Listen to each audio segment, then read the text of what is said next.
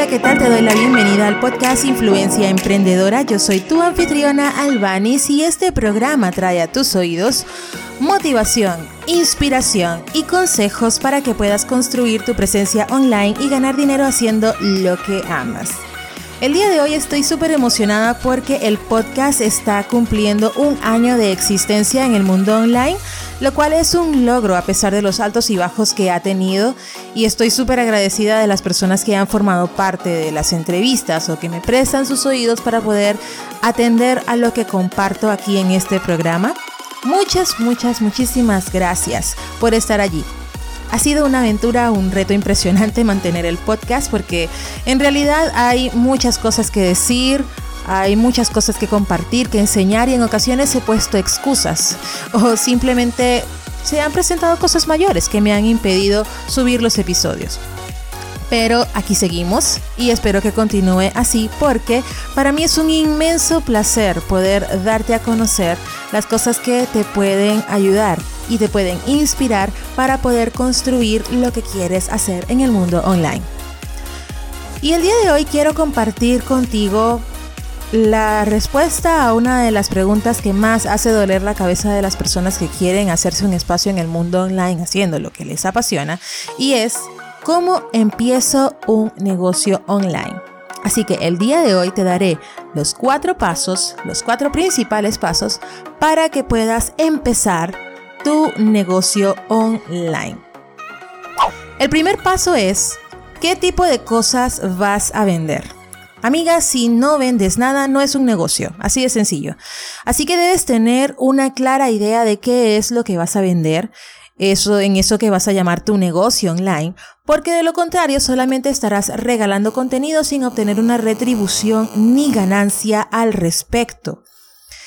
Y debes elegir el modelo de negocios que vas a tener, ya sea un negocio basado en la venta de productos o un negocio basado en la venta de servicios. Cuando hablamos de productos, no solamente nos referimos a productos físicos, sino también a productos digitales, tales como cursos, imprimibles, descargables, etc. Y cuando hablamos de servicios, pues nos referimos a la monetización de tu conocimiento, de tu experiencia, y ofrecerlo como asesorías, consultas, coaching, etcétera, etcétera. Para que puedas tener una clara idea de qué es lo que quieres vender en tu blog, en tu negocio online, pues presta atención a cuál es tu punto fuerte. Presta atención a en qué tienes más conocimiento, qué es lo que las personas más te preguntan, para que puedas tener una idea de por dónde encarrilarte, por dónde empezar. De esta manera podrás tener una base para que puedas monetizarlo. El segundo paso es: ¿a quién le vas a vender? Esto significa que debes tener una clara idea de quién es tu cliente ideal. Lo he repetido 1001 veces y no me cansaré de decírtelo, y es que si no sabes a quién te diriges, no vas a llegar a nadie. Debes tener una clara definición de quién es tu cliente ideal, de quién es esa persona a la que te estás dirigiendo, de manera que vas a poder crear el contenido que esta persona está buscando. Y no solamente eso, sino que también vas a poder ofrecerle los productos o servicios correctos y que ellos realmente están necesitando. Conocer a tu cliente ideal viene de definir el género, la edad, el estatus social, dónde vive, si trabaja, si no trabaja, entre otras características psicológicas que te van a ayudar a poder crear el contenido especialmente para esa persona. Lo tercero es crear buen contenido. El buen contenido es lo que va a atraer a las personas a tu sitio web e incluso a tus redes sociales. Y sin importar lo que suceda, nunca comprometas la calidad de tu contenido, porque el mismo es tu carta de presentación al mundo. Es lo que las personas principalmente ven cuando ingresan a tu sitio web e incluso a tus redes sociales. El buen contenido siempre será visitado, siempre traerá tráfico, así que procura que estas entradas o estas publicaciones, que son las gratuitas, puedan estar actualizadas y con la respectiva llamada a la acción, que nos lleva al siguiente punto, y es tener una lista de email.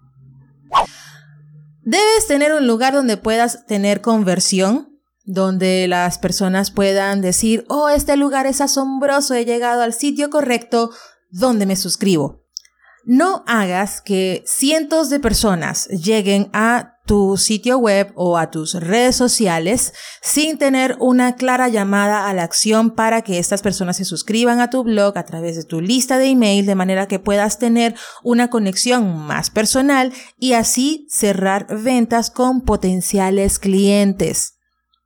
Recuerda que si no tienes una lista de email, no vas a poder manejar a quién va a llegar específicamente el contenido, que el contenido llegue a las personas correctas, que el contenido llegue a las personas indicadas y que tus productos y servicios lleguen a las personas que realmente están interesadas. Y esto lo puedes hacer fácilmente con una lista de email. Tengo varias publicaciones respecto al tema y en las notas de este programa vas a poder encontrar los links a estos posts que te estoy mencionando.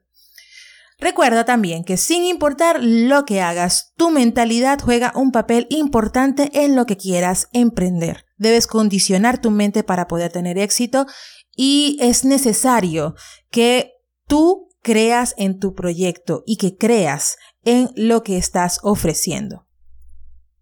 Y como un tip adicional para todas las personas que están interesadas en iniciar en el mundo online y quieren resultados respecto a las ventas, pues tienes que considerar ofrecer productos o servicios de manera gratuita a cambio de testimonios. Los testimonios genuinos y reales son los que van a servirte de aval para que puedas decirle a las personas, mira, a esta persona le dio resultado, a este cliente le dio resultados y hago un buen trabajo, soy la persona indicada para hacer lo que estás buscando.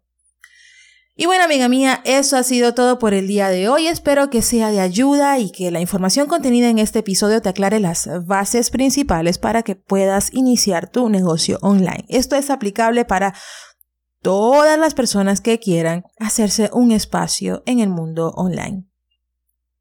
Y antes de terminar, quiero invitarte a que formes parte del grupo de emprendedoras creativas en Facebook para que puedas compartir tus ideas, conseguir ayuda y recibir información exclusiva, videos, entrenamientos en vivo, etc. Debes dirigirte a albanisgil.com/grupo y solicitar acceso al mismo.